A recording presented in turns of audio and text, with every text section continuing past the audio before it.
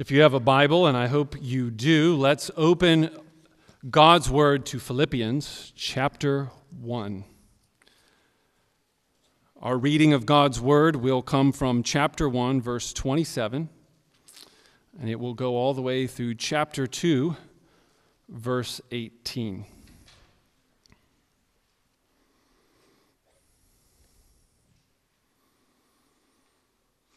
If you're not used to using a Bible, Philippians 1 can be found on page 921 in the black Pew Bibles.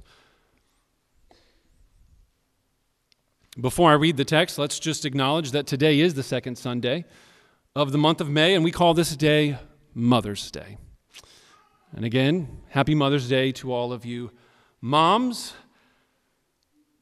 It might mean that for many of you, after you're done being together with this church, you will go and gather with your family. What will that get-together be like? What are your family gatherings like? For some of you, it'll be filled with much love and peace and joy, celebration of life.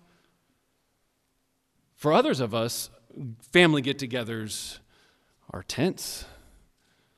There's fighting, there's disagreements, there's awkwardness.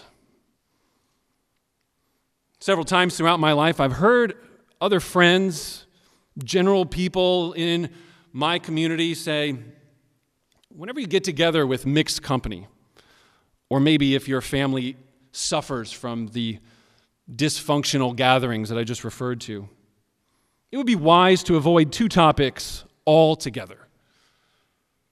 If you want to have a peaceful Mother's Day with your family, a joy-filled Thanksgiving or Christmas dinner, so the saying goes, never talk about these two topics. Do you know what they are?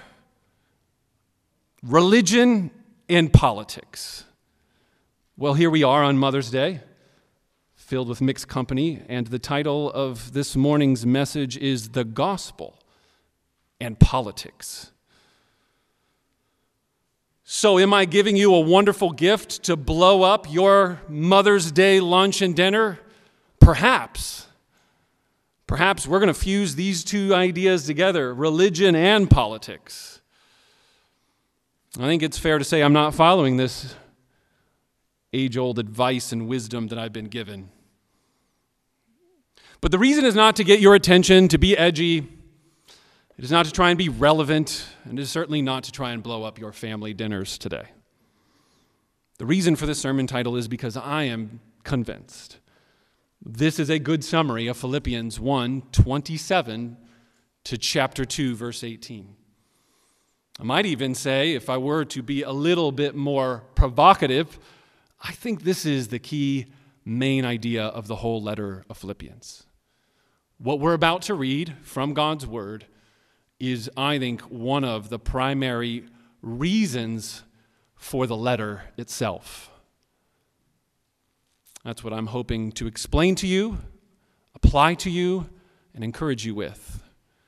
That the gospel and politics is very much on the mind of Paul, the writer of a letter to the Philippians. Let's read this text first. Chapter 1, verse 27, all the way to chapter 2, verse 18. Only let your manner of life be worthy of the gospel of Christ, so that whether I come and see you or am absent, I may hear of you that you are standing firm in one spirit, with one mind, striving side by side for the faith of the gospel, and not frightened in anything by your opponents. This is a clear sign to them of their destruction, but of your salvation, and that from God. For it has been granted to you that for the sake of Christ you should not only believe in him, but also suffer for his sake. Engaged in the same conflict that you saw I had, and now hear that I still have. So if there is any encouragement in Christ, any comfort from love, any participation in the Spirit, any affection and sympathy, complete my joy by being of the same mind, having the same love, being in full accord and of one mind. Do nothing from selfish ambition or conceit, but in humility count others more significant than yourselves. Let each of you look not only to his own interests, but also to the interests of others. Have this mind among yourselves, which is yours in Christ Jesus, who, though he was in the form of God, did not count equality with God a thing to be grasped, but emptied himself by taking the form of a servant, being born in the likeness of men, and being found in human form, he humbled himself by becoming obedient to the point of death, even death on a cross. Therefore, God has highly exalted him and bestowed on him the name that is above every name, so that at the name of Jesus, every knee should bow in heaven and on earth and under the earth, and every tongue confess that Jesus Christ is Lord, to the glory of God the Father. Therefore, my beloved, as you have always obeyed, so now not only as in my presence, but much more in my absence, work out your own salvation with fear and trembling. For it is God who works in you, both to will and to work for his good pleasure. Do all things without grumbling or disputing, that you may be blameless and innocent, children of God without blemish in the midst of a crooked and twisted generation, among whom you shine as lights in the world, holding fast to the word of life, so that in the day of Christ I may be proud that I did not run in vain or labor in vain. Even if I'm to be poured out as a drink offering upon the sacrificial offering of your faith, I am glad and rejoice with you all. Likewise, you also should be glad and rejoice with me. Brothers and sisters of Embassy Church, guests, visitors, the grass will wither, the flowers will fade, but the word of the Lord that I just read to you, it will endure forever. Amen? Big idea of the passage I just read to you, one simple sentence.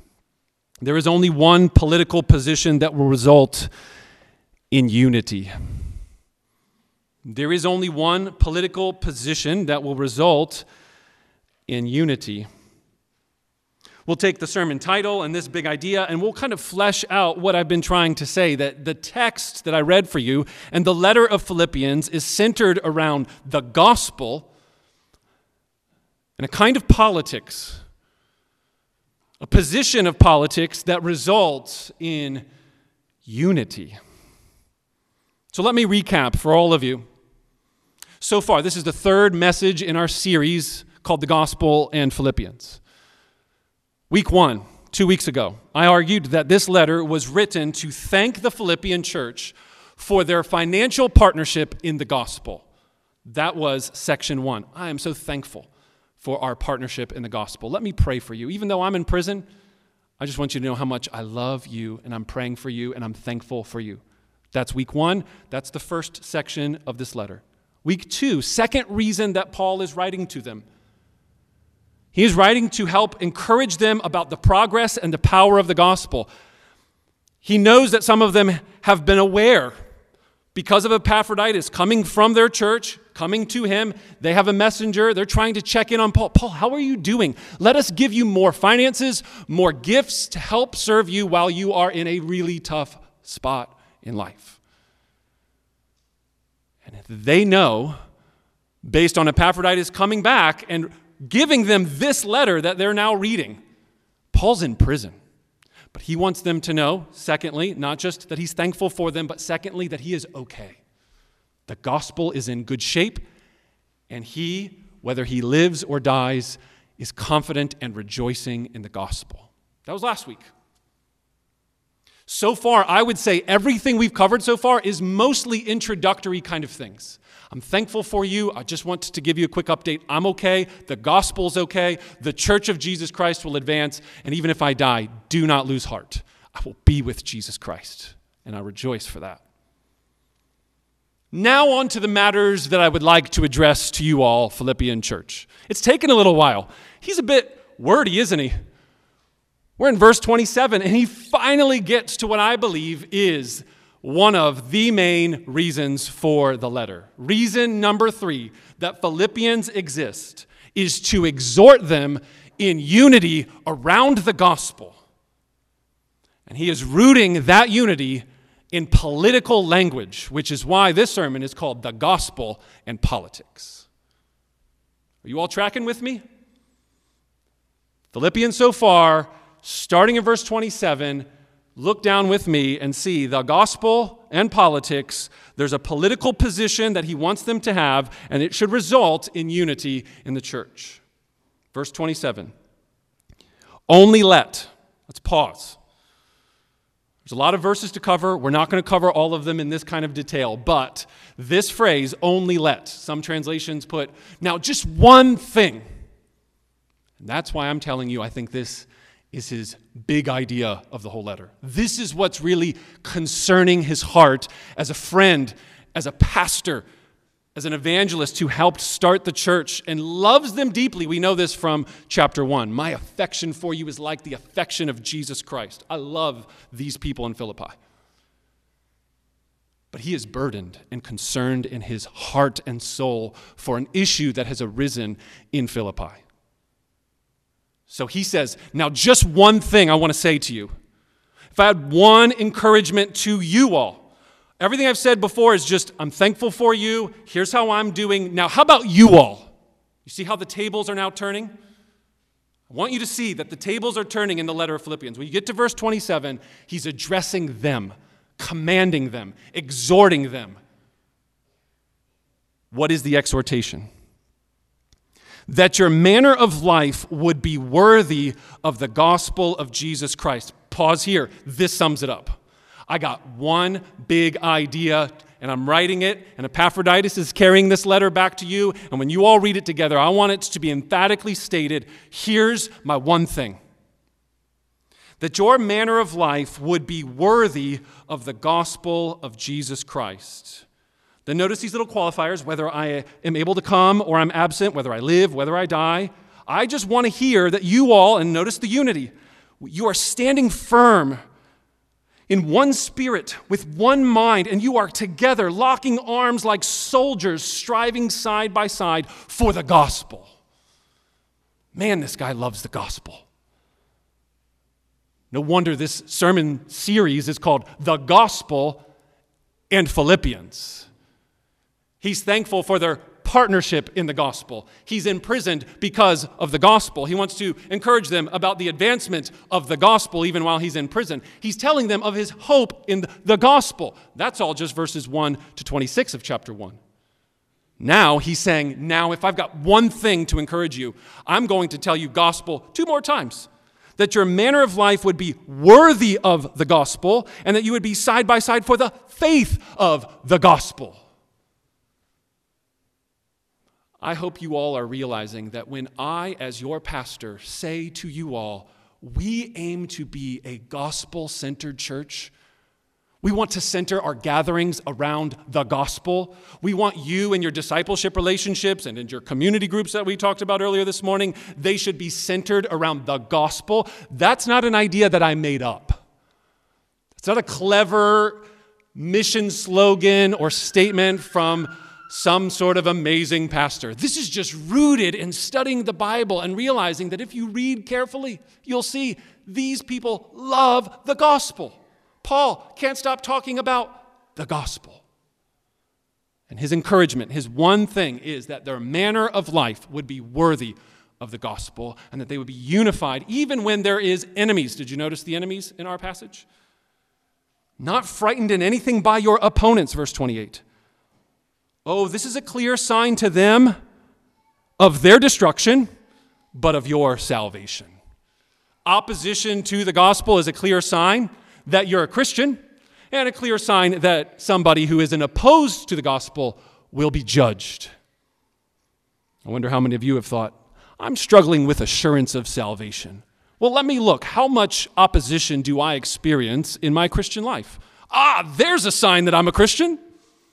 I think I might try that out next time. Pastor Phil, I'm struggling. Am I a Christian? Well, have you experienced any opposition toward the gospel recently? The Bible says that's a clear sign you are, in fact, a Christian. Isn't this interesting? The Bible thinks differently, and I think it's because the Bible is thinking God's thoughts for us. And God's thoughts are so high and so far above the way you and I think. In fact, this phrase, I want us to unpack it and undergird this big idea. There is one political position that results in unity, and the whole topic can be summarized with the gospel and politics. Many of you will probably see a little number beside the word worthy. A little footnote. Only let your manner of life be worthy. And then if you have an English Standard Version, there's a little number, little small 8. And then at the bottom, you'll see this fine print, and it says, in the Greek, the word here that's translated, let your manner of life be worthy, that's a mouthful, is one word in Greek. And a more literal translation would be, only behave as citizens worthy. Paul uses a political word, a word that was thrown around a lot in Philippi, where he is writing, because Philippi was a Roman colony of ex-retired soldiers. I've already mentioned 2 or 3 times already in this sermon series, standing side by side, firm in the gospel of faith. It's a military term. But yet the kind of battle that they're talking about is not flesh and blood, not with swords and with human force and power. And the kind of Lord and Master is not Caesar who sits in Rome, as they live in a colony that is a representative of the rule of Caesar in Philippi. The man is continually using words and concepts that would have related to his audience. I think he's actually being subversive. By that, he's taking concepts that would have been normally attached and attributed to the political system of that day and the bowing down and giving allegiance to the Roman emperor, but instead attaching those phrases to Jesus Christ. Only behave as faithful citizens of the Roman Empire? You won't find that anywhere in Philippians. What you will find is be a faithful citizen of the gospel. Because Jesus Christ is your Lord. He is Lord of lords. He is King of kings. And every knee will bow and every tongue will confess that Jesus Christ is Lord, to the glory of God the Father. Now, for some of you, you might be like, okay. But it's more. Number 1, what I just referenced to you in the middle of Philippians. Turn to chapter 2, notice verse 11, 10 and 11. So at the name of Jesus, every knee bow. Doesn't that sound like you're bowing down to a king when you're giving allegiance? Confessing with your tongue that he is Lord? If you knew anything about the Roman Empire, you would know that a colony like Philippi, where these people live, they would be bombarded with messages of you should bow to Caesar, who is Lord. Kurios, same exact word that's used here in Philippians 2, 10 and 11. He is undermining the political concept and worldview of the Philippians. There is one emperor that rules. There is one Supreme Court, to use an American term, who sits as judge over the heavens and the earth. There is one president of the United States who really reigns and governs over all of this land. And your allegiance should be supremely to Jesus Christ as you bow before him and as your tongue confesses that he is Kurios, Lord. Oh, but there's more. Did you know that Caesar Augustus, when he would become, whichever emperor took the throne, he would send out messengers all over the different colonies like Philippi. And the messenger would go and they would say, I have an announcement. I would like everyone in the community to gather. And so all of the people, they gather. They don't have internet. They don't have TVs. They have one way to give announcements. They're called heralds, messengers. Gospelers is actually the technical word. Gospelers. Like a noun, people who go and herald a message. So I want you to imagine that at one point, Philippi and the people living there who are reading this letter are accustomed to hearing, "Hear ye, hear ye, all people of Philippi. There is an announcement that comes from Rome. There is a new Caesar who has taken the throne, and he is the Savior of the world. He is Lord over the Roman Empire, the known world." I am not making this up. This is inscribed on coins. This is rooted throughout the Roman Empire. Caesar was called God. He was a man who sat on a throne and was equal with the gods of the heavens. He was called Lord. He was called Savior. And the guys that went around from town to town telling these announcements, they were called evangelists. Because they announced the good news of the emperor who's now on the throne that's going to save everybody and make the Roman Empire full of the Pax Romana, peace. Are you all starting to get the political dynamite that Paul is using in these little breadcrumbs of very loaded words? It's all through Philippians. Let me give you one more example in Philippians itself, not just the broader culture. If you turn your Bibles to Philippians chapter 3, you'll notice that in verse 20, he uses the same exact word in noun form that he used in verb form in 1:27. So these are the exact same words, just one's a noun, a person, place or thing, and the other is a verb, verse 20. But our citizenship is in heaven, and from it we await a Savior, the Lord Jesus Christ, who will transform our lowly body to be like his glorious body by the power that enables him even to subject all things to himself. Are you noticing that Paul would like to use citizenship language? In the Greek language, you could hear this. You don't need to know Greek. The word is polis or polite. It's the word we get politics from. So I'm not trying to be coy or cute. That's the actual words he's using. He's telling them, I would like you to live a political way of life, a sort of citizenship, but that is ultimately directed to allegiance to Jesus Christ, your King, your Lord, your Master, and it is not the Roman Emperor. That's the big idea. Now, why? Why is he saying this?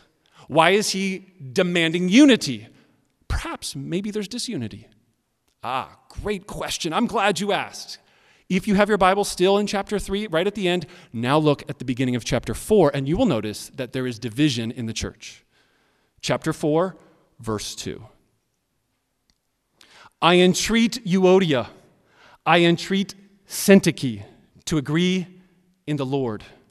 Yes, I ask you also, true companion, help these women who have labored side by side with me in the gospel together with Clement and the rest of my fellow workers whose names are in the book of life. Now you have reason number 3 that Philippians exists. Hopefully as clear as day. This letter was given to the church in Philippi and now a gift to you and me. When division comes into a church, that is not because of the gospel, but secondary to the gospel. He is encouraging 2 specific women, the details of which we do not have or know. I will not speculate, nor do I think you should. But what's clear is that they're in disagreement. And that disagreement is not about the gospel. He is encouraging them to agree on the basis of the gospel. Now go back to chapter 1. And in light of this context, I think it should be really clear why his big idea is, only let your citizenship of heaven be worthy of living out the ethics of the gospel of Christ. That's verse 27 now. If I could add a few words, explain it more fully. If I have one thing to say to you, church, it's that the divisions I'm hearing about that are uprising in the church, I would love to see agreement because the gospel is too important for us to divide over lesser matters. I want you side by side for the faith of the gospel. One mind, one spirit, for the good advancement of Jesus Christ. And don't be afraid of any kind of opposition. You might start thinking, oh, maybe because of opposition and persecution, one of them is like, no, we shouldn't do this. And another person saying, no, we should do that. Paul's encouraging them to be bold and stand firm and realize that your salvation is actually being confirmed, that you're preaching this very controversial message called the gospel. I mean, guys, do you look around and see that there's controversy that arises and opposition when you take a stand on the Bible? If half of what I'm saying is true about the Roman Empire and Philippi, if you go around and start declaring that Jesus Christ is the Emperor Supreme, you go to prison for that. Where's Paul writing from again? Oh yeah, prison. I don't want to go to prison, do you? No, maybe we should compromise. Stand firm. One mind. One allegiance to Jesus Christ as Lord. In fact, this will be a sign that you're actually a Christian. And don't worry about those opponents. Even if they kill you, God will judge them in the end. Is it any different today? Is there opposition to the gospel today in Palatine and the United States of America? Freedom of religion? A land where we can believe what we want, preach what we want? You have your truth, I have my truth? Or is it still the same, that there are opponents? What if, when we start making a stand for the Bible, we will have the same kind of destruction? I want to read for you this quote from one of the commentators I read. I thought this was just so helpful. He says, what will happen if we declare that Jesus Christ is king over the whole world today? And that every single human that exists on the face of planet Earth must bow before him? Do you think that will make anybody unhappy? What if we tell world rulers, government officials, that their authority is fading, that it doesn't last, that there is a king who is the real ruler, and that they are no more than mere puppets in the hands of the sovereign king? What if we tell anyone that tries to use violence or verbal attacks to get their way that Jesus Christ is king over all of heaven and earth, and he commands us to resolve conflict in a radically different way in our Mother's Day gatherings? I added that Mother's Day part. Back to the quote. What if we tell people, and this is the quote, what if we tell people that God created man, male and female, that God joins them together in marriage, and that no man should ever separate what God has joined together? Last little question from this quote. What if we call people to use their bodies in a way that honors God, and that we do not have rights over our bodies because we were bought by Jesus, that he owns us, and that we are to be his servants and to use our bodies as an instrument of righteousness to serve others? So I ask you, what issues will come up in our community and what opposition will arise if we stand firm in the faith of the gospel and live a life that is worthy of the gospel of Jesus Christ? Will we too face opposition? And will we need to maintain a oneness of mind, unity, side by side? That's just the first 3 verses of our text, 27, 28, 29 and 30. Notice the theme of unity continues.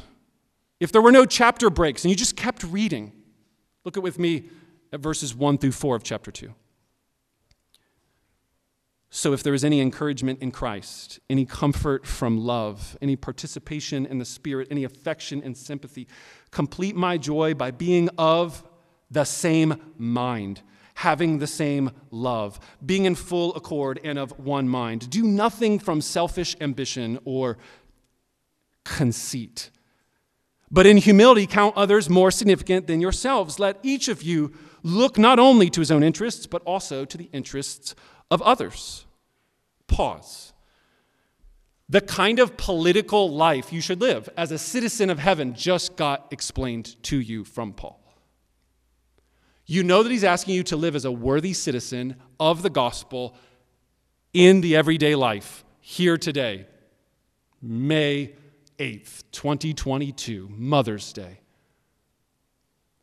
The kind of politics that you and I should live will be determined by our citizenship of what kind of king that we give allegiance to. There is an important relationship between your citizenship and your conduct, your identity and your behavior. It is not, if you live a certain way, then you will go to heaven. Oh, by no means should you leave today and think that is the Christian faith. The identity of the person who is a citizen of heaven is purchased by the blood of Jesus Christ as he left heaven, as verses 6 to 9 tell us. Did not consider equality with God a thing to be grasped, exploited, stolen, but rather he expressed and emptied himself in humility, becoming a servant. The king became a servant. Why? For you and me to be unified around his lordship and king, because when the God of the universe expresses his godness in humility in the person of Jesus Christ, the Father in heaven looks at that behavior and says, yes, that is worthy of praise. That is worthy of exaltation and lifting up. That should then govern the politics of the citizens of heaven. Let me put it very practically. You all are coming to a church, the name of which is called Embassy Church. Now, we did not specifically get this name just from Philippians, but it fits really well, doesn't it? The Bible teaches, here in Philippians and elsewhere, that Jesus Christ is King, Lord, and ruler. That our ultimate allegiance should be to swear with our tongues, confess and bow down with our lives and our knees that Jesus Christ is the Lord. And anyone who declares that Christ is their Lord is doing so by the power of the Holy Spirit, as they've heard the good news that Christ paid the penalty by dying on the cross for sins.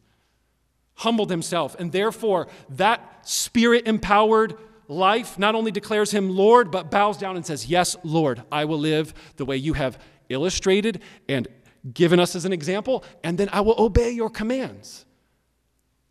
And on the basis of the free gift of salvation, I now live as a citizen. I now have a new identity. Do you understand the difference between earning your way into a family, trying to earn the love of a father, and being adopted and born into a family? Do you realize that the Christian gospel tells you fundamentally that you are born again into a new family as citizens of a new kind of kingdom so that you can represent as ambassadors the kingdom of heaven and your King Jesus Christ? But what does that look like very practically here at Embassy Church? What does it look like for you to be a worthy citizen? Let me give you a story that I just heard a couple weeks ago from a good friend of mine. He pastors in Louisville. He was preaching on this text. He was trying to explain to everybody, hey, here's what it looks like when people consider others more important than themselves. And I thought this was relevant. It's Mother's Day. Here's the story. Guy's pastoring in Louisville, Kentucky. He's got two couples. Both of them have no children. Both of them have been married for a while. Both of them want children badly and have not been able to have children. These two couples, on the basis of their infertility and the longings to have children, ended up forming a bond, sharing in their sufferings together. And Pastor Greg said this. He said, I think when we covenant together as a church to bear one another's burdens and sorrows, that all of us relate with that. It's not always easy, but it's easier than rejoicing with each other's joys. We don't just weep with those who weep, we rejoice with those who rejoice. Have you ever found that difficulty like this couple did when they're gathered together for a Sunday night prayer meeting? And up comes this young married couple to give the announcement, praise God, we're pregnant. Greg says, as soon as that announcement went out, there was an immediate joy because of the prayers and the longing and the joy to say, yes. And then there was immediate, oh no. What about their best friends? Everybody knows how close they are. Both of these people have been praying for this, and the whole church has known about it for years. Joy, sorrow for the sting of not having the thing that other person just got. Have you ever felt this before? The difficulty to rejoice with those who rejoice. Pastor Greg said that aware and sensitive of the matter, as they often do when somebody says that they're pregnant, let's ask for someone in the church at the prayer meeting. There's a prayer meeting. Let's pray for God to keep the baby healthy and for them to raise them up in the fear and admonition of the Lord. And so he started looking around, and then he called on someone to pray. In the corner of his eye, the other couple, the husband, starts going like this. I want to pray for them. I want to rejoice and praise God that they now have a baby in the womb, and I want to pray for the baby's protection, and I want to pray for a blessing on this family. Greg said it was the most tear-filled, powerful prayer he's ever heard in his life. Brothers and sisters of Embassy Church, this is citizenship of the kingdom of heaven that is worthy of the gospel of Jesus Christ, that looks at your Lord and says, he did not count equality with God a thing to be exploited and grasped, but rather would serve others and their interests above his own. Therefore, he humbled himself and became a servant, not just a human, a servant. The king becomes a slave. The worthy one becomes disgraced. The loved one becomes hated. The beautiful one becomes ugly. The accepted one becomes rejected. The one who's on the inner circle of the Trinity becomes sent out. And on the basis of his example and his substitutionary life and death and his incarnation and his perfect sinless life, he dies on a cross. Oh, even death on a cross. The most humiliating, the most excruciatory kind of death that one could have died. And because of that, verse 9 says, therefore, he has been highly exalted and he has been given a name above all other names, and that at that name, Jesus Christ, every knee will bow and tongue will confess that he is the Lord, emperor, ruler, king in heaven, and on earth, oh, and even under the earth. It's just a little Jewish way of saying everything that exists, the heavens and the earth and all that's above and below. There is not one soul on the planet. There is not one person that's ever lived that will not at one point acknowledge that Jesus Christ is Lord. Therefore, number 2. Therefore, verse 12. Therefore, on the basis of the death of Christ, Jesus was raised and vindicated and given a seat of honor. Therefore, work out your salvation with fear and trembling, verse 12 says. Work out your salvation with fear and trembling. I said this 2 weeks ago. I'll say it again. Do not work for your salvation. Do not try and be the son or daughter that has this emptiness in their soul and longs to have mom and dad fill that emptiness by trying to meet their approval. That's not what God the Father is like. You do not work for approval from him. It is granted to you, verse 28, chapter 1. It has been granted to you to believe. This salvation is confirmed when there is opponents, and that salvation is from God, a gift. Therefore, work it out with fear and trembling. Live out the implications of your citizenship now that you're a citizen of a new king and a new kingdom that lasts forever and ever. And do it by being of one mind about the way we treat others in the church or in our family. Their preferences more than yours. Considering others more important than ourselves, just like Jesus did. That's true politics that unites together. That's ultimate political positions that actually will bring people together that wouldn't be brought together otherwise. You all don't know each other, but I know a lot of you. And I know some of you lean a little bit right or left, politically speaking. You think masks should be on. You think masks should not be on. Some of you have been vaccinated. Some of you have not been vaccinated. That's just the last year or two. We had these issues of division, potentially dividing a church prior to 2020. There's issues in the church in Philippi 2,000 years ago where two ladies need to agree together because of their Lord Jesus Christ and consider others more important than themselves like Jesus did for them. That's a life that's worthy of the gospel, living out their salvation, working it out. When I first taught this passage, work out your salvation with fear and trembling, I had this picture in my mind, and I want to share it with you because I just find it helpful. The difference between working for your salvation and working out your salvation is like you got a dead tree in your backyard and you need to cut it down, and you've got a chainsaw with no gas in it. It's kind of heavy, chainsaws, some of them. It's kind of big, heavy chainsaw. I want you to imagine taking a big, heavy chainsaw, no gas in it, and you just kind of go like this, Rub the chainsaw on your own effort to try and cut down this big oak tree. Do y'all see the futility in that? Philippians 2:12-14 is telling you that God Almighty is working in you for his good pleasure, so that you can become all the things that verses 14-18 say: innocent, holy, shining like stars in the heavens, blameless. That happens on the basis of putting the gas of the gospel in the chainsaw, revving up that engine and realizing, I can become more holy and cut down some trees. That's the difference. It's a fundamental difference. There's a way of living and cutting down trees. One has no power of the Holy Spirit on the basis of God's incredible love towards you, who considered you more important than himself, and therefore died on the cross for your sins.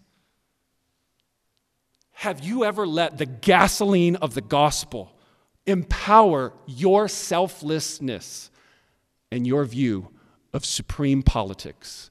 That Jesus Christ is Lord, and I will obey him in the power of the Holy Spirit as God works in me. I work out the salvation by reminding myself of the gospel. Isn't that what he's doing to the Philippians? Right here in the center of the letter. I want your lives to be worthy of the gospel, so let me remind you of the gospel, so therefore you can work out the gospel. Brothers and sisters, Embassy Church members, citizens of heaven, I hope and pray that all throughout today and this week, you will be Spirit-empowered citizens of heaven who will walk in a manner worthy of the gospel, confessing Christ as your King and confessing and living out with your life that Jesus Christ is your Lord. Guests, visitors, welcome. Some of you maybe are Christians and have repented of your sin and called Christ your Lord. Praise God. I'm glad you're here with us today. But if you have never considered the claim of the Christian message that there is a Lord, not in our imaginations, but a real human being, a man, a God-man, who sacrificially gave of himself because of his love for you, that kind of gasoline in your heart could fuel a different way of living. Not toward vainglory, but Christ glory. That's that word conceit, not selfish ambition. What's driving my motor of my heart and my days is not the ambitions of myself or my goals and my dreams, but it is for the glory of Jesus Christ. And so I want to encourage you to repent of your sin. Confess now before it's too late, before you find yourself under the earth and in the grave, and judged by God for rejecting this message. So just like in Philippi, there would have been a herald that comes around. Well, that's my job. Pastors are like those first century heralds, and they go around to little communities of people, and they say, hear ye, everyone. I have a good news. I have a gospel to announce. Someone's taken the throne. It's good news for you. He's benevolent. He's good. He's not just king, he's a good king.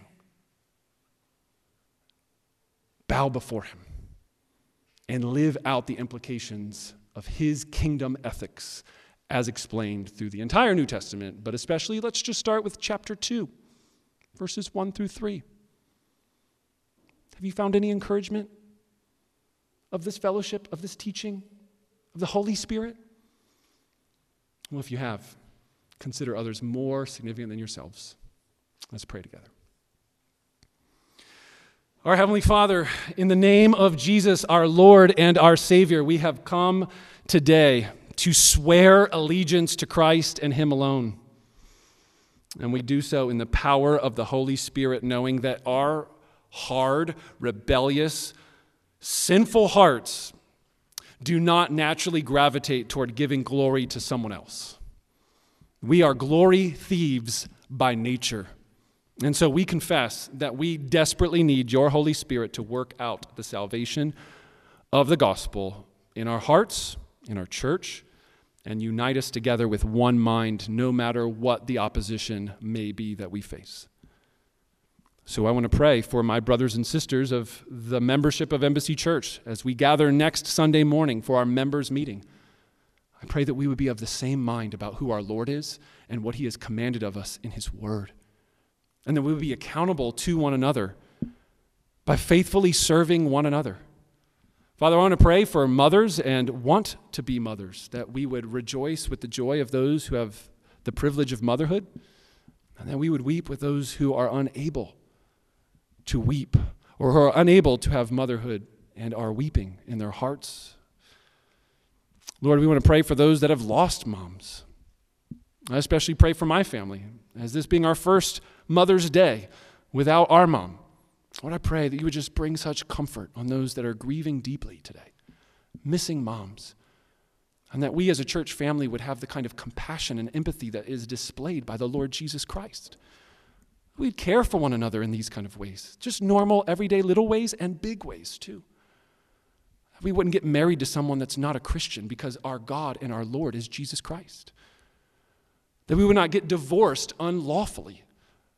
That we would live in a life that's worthy of the gospel and stick by the teaching of Scripture, standing side by side for the faith of the gospel.